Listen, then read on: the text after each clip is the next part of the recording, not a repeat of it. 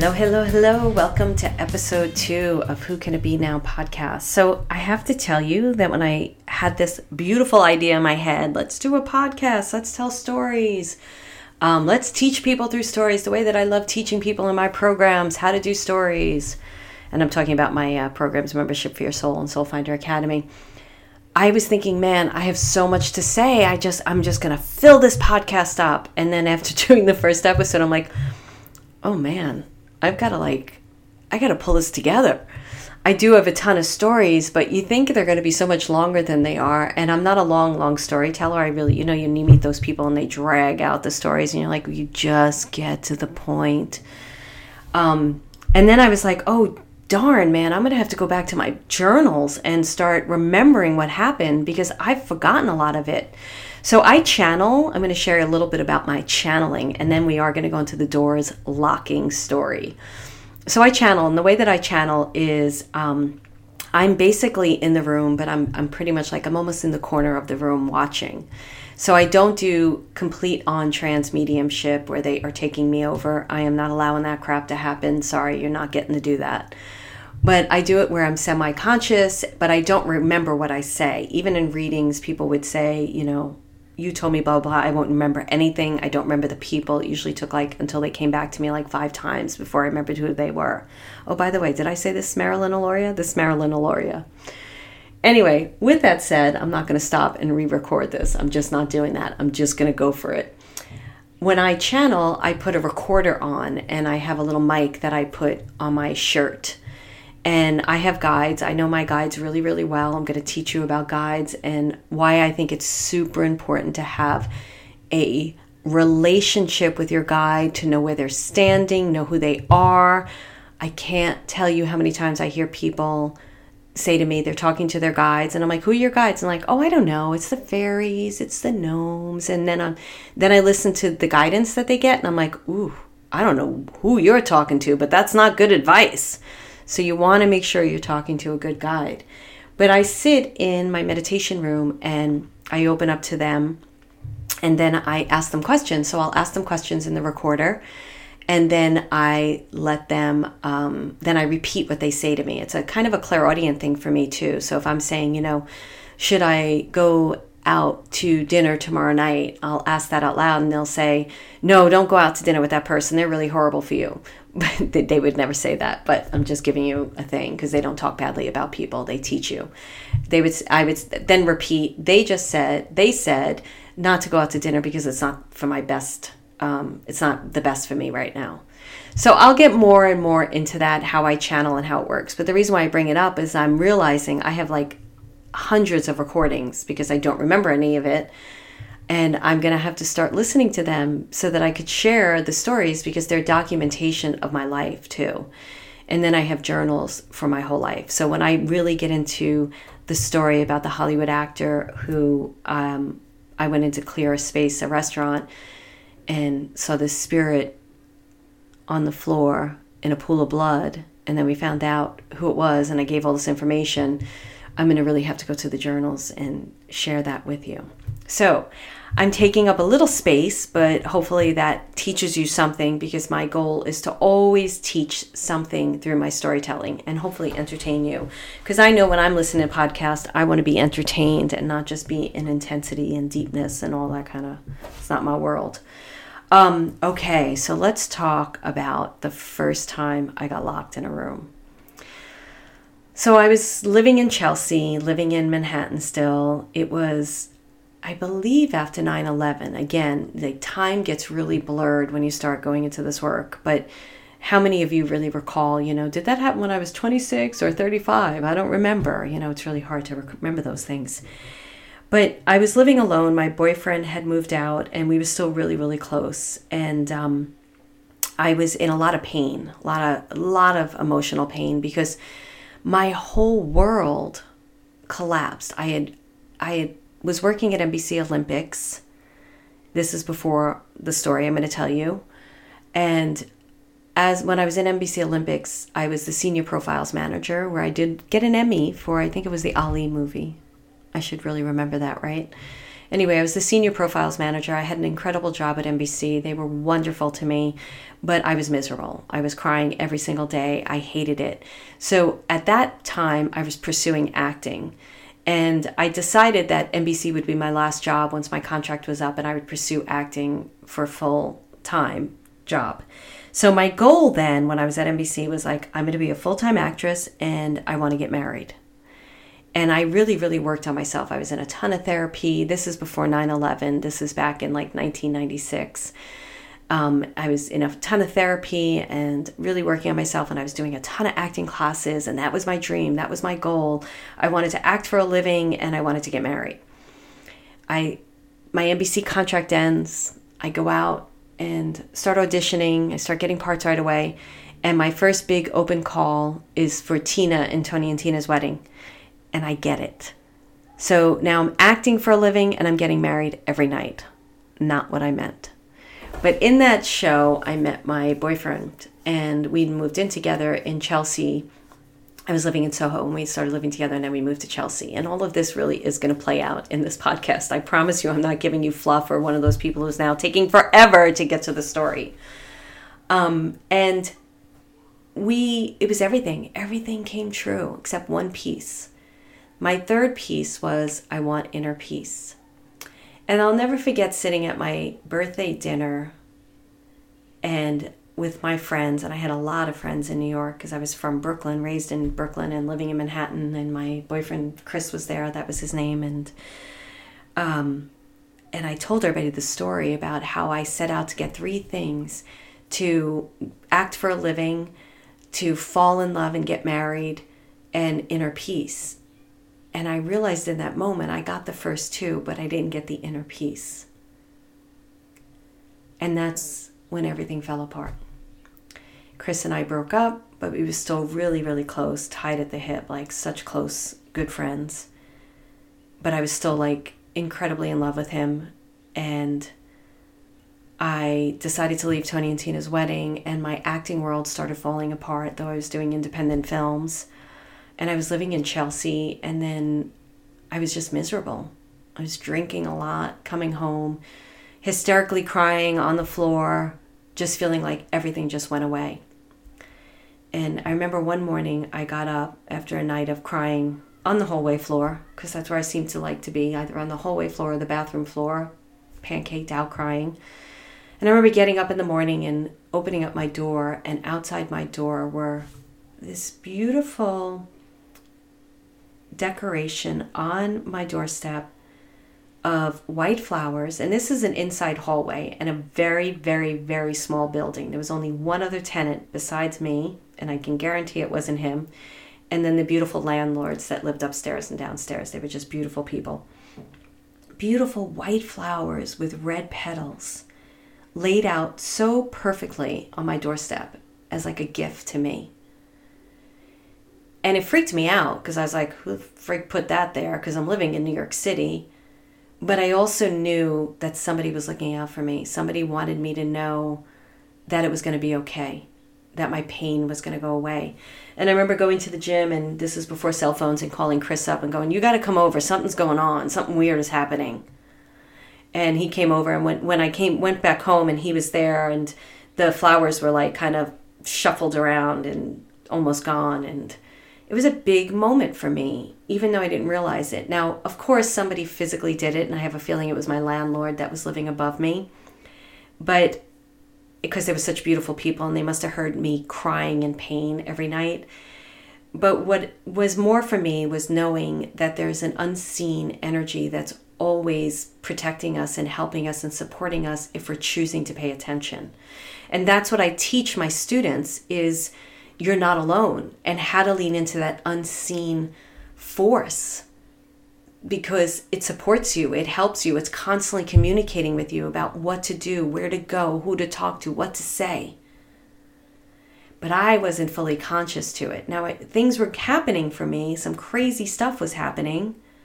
When Chris and I were living together, my friend brought back, the same friend who was with me in the emergency room, brought back these 3 statues from, I can't remember where she was. It might have been Tibet. It might have been Vietnam. I don't remember. But she brought back these 3 statues. And Chris had put them in this closet, this china closet thing with a glass covering in the living room. And I would constantly say to him, there is something wrong with those statues. We have got to get rid of them. There is something wrong with them. And they would be standing perfectly. Chris had a way of making our apartment beautiful. He really was the person who introduced me to what it was like to have a home. It was just beautiful. I'd wake up at 2:00 in the morning and he'd be painting beautiful flowers on the wall. And I'd be like, what the frick are you doing? And like, I was not the type of person that would notice things. He would rearrange furniture and make it beautiful, and I wouldn't even notice. It would drive him nuts. So everything was beautifully displayed in this cabinet and these 3 statues, and I am getting somewhere. And I would tell him, we've got to get rid of them. There's something wrong with them. And he's like, well, how do we get rid of them? And I'm like, you've got to put them in a brown paper bag, and we've got to throw them out somewhere. It's got to be a plain brown paper bag. Now, I don't know where any of this was coming from, but it was an intuition that I knew I had to do that. I had to get rid of them that way. And he would be like, all right. Like, he was so supportive of me, but we never did it because I didn't even want to touch the friggin' things. One day I came home and I'm sitting on the couch and we're sitting and talking, and all of a sudden I look over at the displayed bookshelf with the glass, and they're all laying down. And I freak out. I'm like, oh my God, they moved. We've got to get rid of them, Chris. We've got to get rid of them right now. And he's like, all right. What do you want me to do? We got to get the brown paper bag. We got, like, how do we get rid of this? And I'm like freaking out. And then all of a sudden he just busts out laughing because he moved them on purpose. And I was like, this is the kind of relationship we had. And I, of course, laughed with him, and we had always had so much fun together. And I'm going to share more about Chris in this podcast. And probably get emotional about it as well, because he's no longer with us. But that's the kind of relationship we had, a very supportive, loving, incredible relationship. And when that relationship ended, it devastated me. And so here I was living in Chelsea and hearing my name called and turning around and nobody would be there, or hearing the whispering and being super sensitive and not knowing what was going on. Still not clear that this is what happens to mediums or psychics when you start really opening up the door again, or when they decide to open up the door for you. And it usually happens around, I've heard a lot of psychics say this, around the early 30s. And that was the time for me. So even though I was delving into tarot cards in my late 20s, and I knew I was psychic because things would happen, and I had precognitive dreaming, which I'll go into in another episode, I still couldn't get a grasp of what was happening. You know, it was so fleeting. It was so in and out. One moment I'd be on and I'd be psychically telling someone, and the next one I'd be so off, and I'd be like, man, I suck at this. So I was sitting in my bedroom one day, and I went to leave, and the door was locked. Now, there was no lock on this door, and I was stuck in the room. And I had no way of getting out because there was an air conditioner in the only window. And I couldn't lift that air conditioner, and that's where the fire escape was. And I started panicking. I was like, how the frig am I going to get out of this room? And I kept grabbing on the doorknob and grabbing on the doorknob. It just makes things worse because then the damn friggin' doorknobs fall off. And I didn't know how the heck to get out of there. And I had no phone in there. I couldn't, like... it didn't occur to me like maybe push the air conditioner out, because I knew the friggin' thing was always so heavy. And in my lifetime, we always had to get a guy to put those damn things into the window. And then I found these scissors, and I started just chipping away at that door like a friggin' maniac, because I was feeling like a trapped rat. And I chipped and chipped and chipped and chipped and chipped for like an hour. I mean, my hands were bleeding. And I finally broke through the door. And I didn't realize like what was happening until I moved out of LA. I moved out of New York and I went to LA.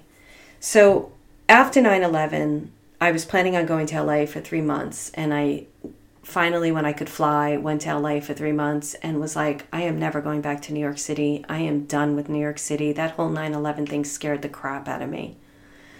So I went back to New York and packed up my stuff. And during that time, one of my exes passed away, which was really kind of difficult for me because I never fully closed that door in my heart and never had closure with him. And this is going to play out later on too, because you got a few ex boyfriends around in spirit, they love to come around and mess with you, especially when you start opening up your mediumship ability. So I left New York, and there's more to that story that we'll talk about another time. And I moved to LA, and I moved into this apartment. And all of a sudden, the shit started hitting the fan. Like, I started seeing the word ghost everywhere I went, or I started hearing the word ghost.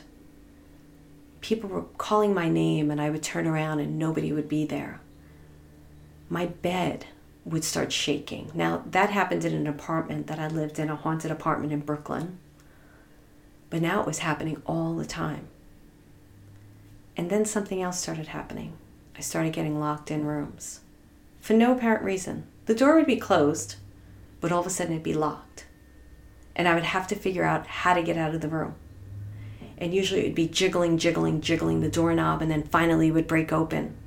One day I got locked in the bathroom of my apartment. I couldn't get out. And I had to scream out the window for someone to come get me. And my neighbor came and got me out of the room, out of the bathroom.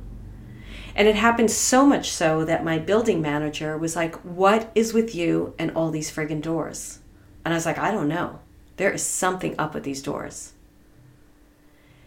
I had screwdrivers in every single room because I was getting so tired of getting locked in rooms. And then, as you know, I walked into a door and got 7 stitches in my head. And that's when I was like, something is up. And that's when I went to see the psychic, Mitra, beautiful psychic in LA. And she said, the dead are trying to reach you. And then I went to a medium, and I'm not going to share her name because she ended up being not so integral. And she told me the dead were trying to reach me. And I was really losing it at this point. I was freaking out. I was scared. Now, when I say losing it, I don't mean I still had a job. I still was pursuing my acting. I still had friendships. I had all this stuff going on. But I was really uncomfortable inside. I did not understand what was happening to me. I remember so much so, like, I would wake up in the middle of the night and there would be people talking in my room. And I'd be like, who the heck is that? And they were like voices that just come out of the air. And I had a remote control radio that I would try turning off with the remote, and it wasn't on. And then I'd go and unplug it, and the voices were still happening. And I didn't know that this was clairaudience. This is clear hearing. This is when your clairaudience is opening up. And my clairaudience was opening up way before this. And that happens when your ear gets clogged, or your throat, you start having throat problems because clairaudience lives in your throat. And I didn't know any of this. And when I went to this medium and she told me that I was a medium, and I said to her at the end of the reading, I need help. I need to know what to do because I am scared. They are constantly in my apartment. They are constantly around me because I got it then. And I believe I left that appointment and went back to her, and I was like, we've got to do something. We've got to get rid of them. So she started sharing with me ways to get rid of them. She's like, okay, work with me. Gave me a price to work with her, and I will help you to get rid of them. So she told me how to get rid of them, which I'm going to share with you. But I want to go back to clairaudience a second because I think this is a great learning tool for all of you. So clairaudience lives in our throat chakra, and our throat chakra is light blue. And clairaudience, there's many different ways that clairaudience can open up. Clairaudience can be, like I said in the last episode, waking up with a song in your head, and those are your guides or loved ones communicating with you. And I suggest to my students, go and read those lyrics, because those lyrics, there's going to be a message in there for you. Or even listen, I would do both, listen to the song, because the vibration of the song is going to do something to your soul. It's going to wake you up in a way. So before I knew any of this was happening, I was working for MTV Networks, and it was during Fly 2K. So it was during 1999 to 2000, and we were going to take this big trip. We did take this big trip to all these different countries. And I was I had to go to Vancouver to meet with the people that were going to be flying the plane. We were renting a plane out of Canada. It was all these contestants. We were taking them with us. They won this trip, to Finland. England, Paris, and Rome. It was Finland, Paris, Rome, and England was the last stop. And this is when my psychic ability was really starting to open up, but I had no clue still. I know I'm jumping timelines, but if you have to read a memoir, that's what they tell you to do, so I'm just doing it. And so I was in Vancouver and my ear was clogged.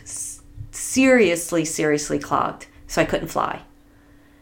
And everybody left me, and all the MTV people left me, and I was stuck in Vancouver. And the day went by, and another, I think it was like 2 days, and I was like, I've got to get out of here. I can't stay here. I want to get home. So I called my doctor, an incredible doctor in Manhattan, Dr. Woodson Merrill. And he told me what to do to fly on the plane, which I'm not going to say, just in case it's not the advice for everyone. And I did what he told me to do, and it was totally fine, because he was like, you don't want your eardrum to pop in the plane.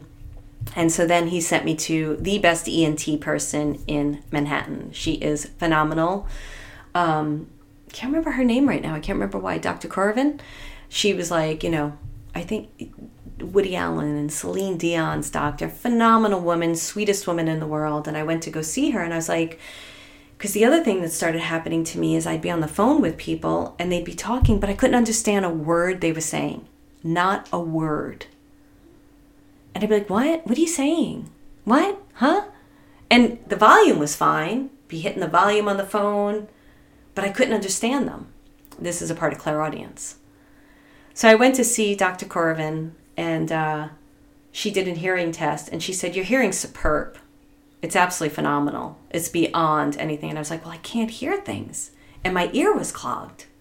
And they put a little tube in my ear to drain it. And I went and had another hearing test. And she's like, your hearing is perfect.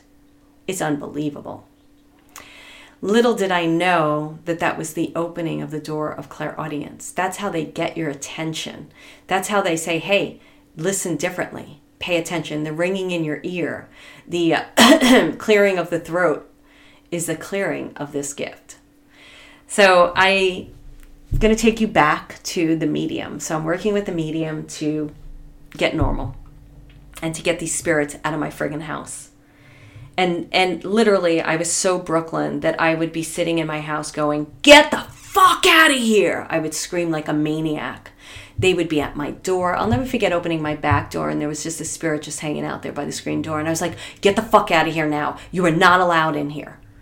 I would scream like that because it was the only thing I knew how to do. I was so Brooklyn in a way, like, which I love that part of myself, but I was a street Brooklyn girl. Even though I went to private Catholic school, I was still a little street fighter. And that was what I knew what to do. And I was like, you've got to tell me what to do because they're just constantly coming in. Now, something she didn't share with me that I'm going to share with all of you that I teach my students is if you remain curious, that's an energy that keeps them there. And I didn't know this until intuitively it struck me. And then my guides taught me more. My guides are teaching guides, so they taught me a lot. Because the internet wasn't around back then, and there weren't a lot of books about clairaudience and all this kind of craziness that were happening, or at least I wasn't finding them. So she told me to get an egg and put the egg in distilled water in the rooms that the ghosts were in. And then after a week, I had to take the egg and put it in a brown paper bag. Kid you not. I was like, oh my God, that's what the brown paper bag is about. Put it in a brown paper bag and drive it 2 miles away and throw it out. So I had an egg in my bedroom, an egg in my living room because that was the most active. My bedroom, I believe there was a portal in the closet. Could not stand it. I had to put salt in the doorways because the portal, I knew they were coming through that. And I had to have a black light, a certain black light with pink wire to attract the spirits. So I slept with the black light on. You got to be really careful with black lights. They get really, really hot. I had the egg, so the spirits would go to the egg and leave me alone. And every week, I would have to take that egg out of the water, put it in a brown paper bag, drive 2 miles. I would clock it on my car and toss it out, and then I would run, like get back in my car and right away. But if the egg cracked, you had to get rid of that egg right away. There was something wrong. That egg had to get out of your house. So there were weeks there that I was throwing that egg out all over LA. And I remember I had a cleaning woman, and I had prayer cards everywhere, salt everywhere, black lights, eggs. She must have thought I was insane, but I didn't care. It was working. Now, do I think those tools are necessary? I think those tools empowered me. And I learned about my free will. That if you're not allowed in my house, spirit, you're not allowed in my house, period. And I'll teach more about this down the line. So one night, it's midnight, and I look at the egg, and it's cracked. And I'm like, you gotta be fucking kidding me. There is no way I am putting that egg in a bag right now and driving 2 miles. I am not gonna do that. So I put the egg in the brown paper bag. I taped it up with gaffer's tape, big black duct tape. And I went downstairs and I stuck it in the communal mailbox. I figured it was safe because it was in a metal mailbox and it was all taped up. And the next morning, I wake up and what's at my doorstep? The taped up egg. And I was like, holy shit. So I threw it in my car, drove 2 miles, got rid of it. Eventually, I didn't need the eggs anymore. Eventually, I didn't need the salt or the black light because I empowered myself. I learned this mainly through my guides. I started channeling pretty quickly, and I'll share that also down the line. I know I keep like teasing. I'm not doing it on purpose. I think if I shared everything in one episode, I'd be here for 24 hours, and so would you. But I learned how to feel empowered. How my belief system is this is free will. Nothing is allowed in my house if I don't want it there. Now, I do work with different ascended masters and archangels to clear the space, and I clear it at a 5-mile radius, which I'll explain. But most importantly, what I want to share with you is it is so important to know that you have the right to tell anything to go. You have the right to tell it to leave. And when I learned that, I was like, I am not interested in any lower level energy hanging out in my house. You are not allowed in here. So the reason why I do the 5-mile radius is the same apartment where I opened up. I would be sleeping in my bed and I could feel the spirits. So maybe some of you don't know what it feels like. It is like you're not alone. It's unnerving. You feel what they want you to feel. I was able to see them too, which we haven't really gotten into. You just can feel them all around you. Now when a spirit comes in, they are up against my back. It's like, dude, back up. Get off my back. It's the strangest thing how they kind of like energetically just right on you. And I'm like, go.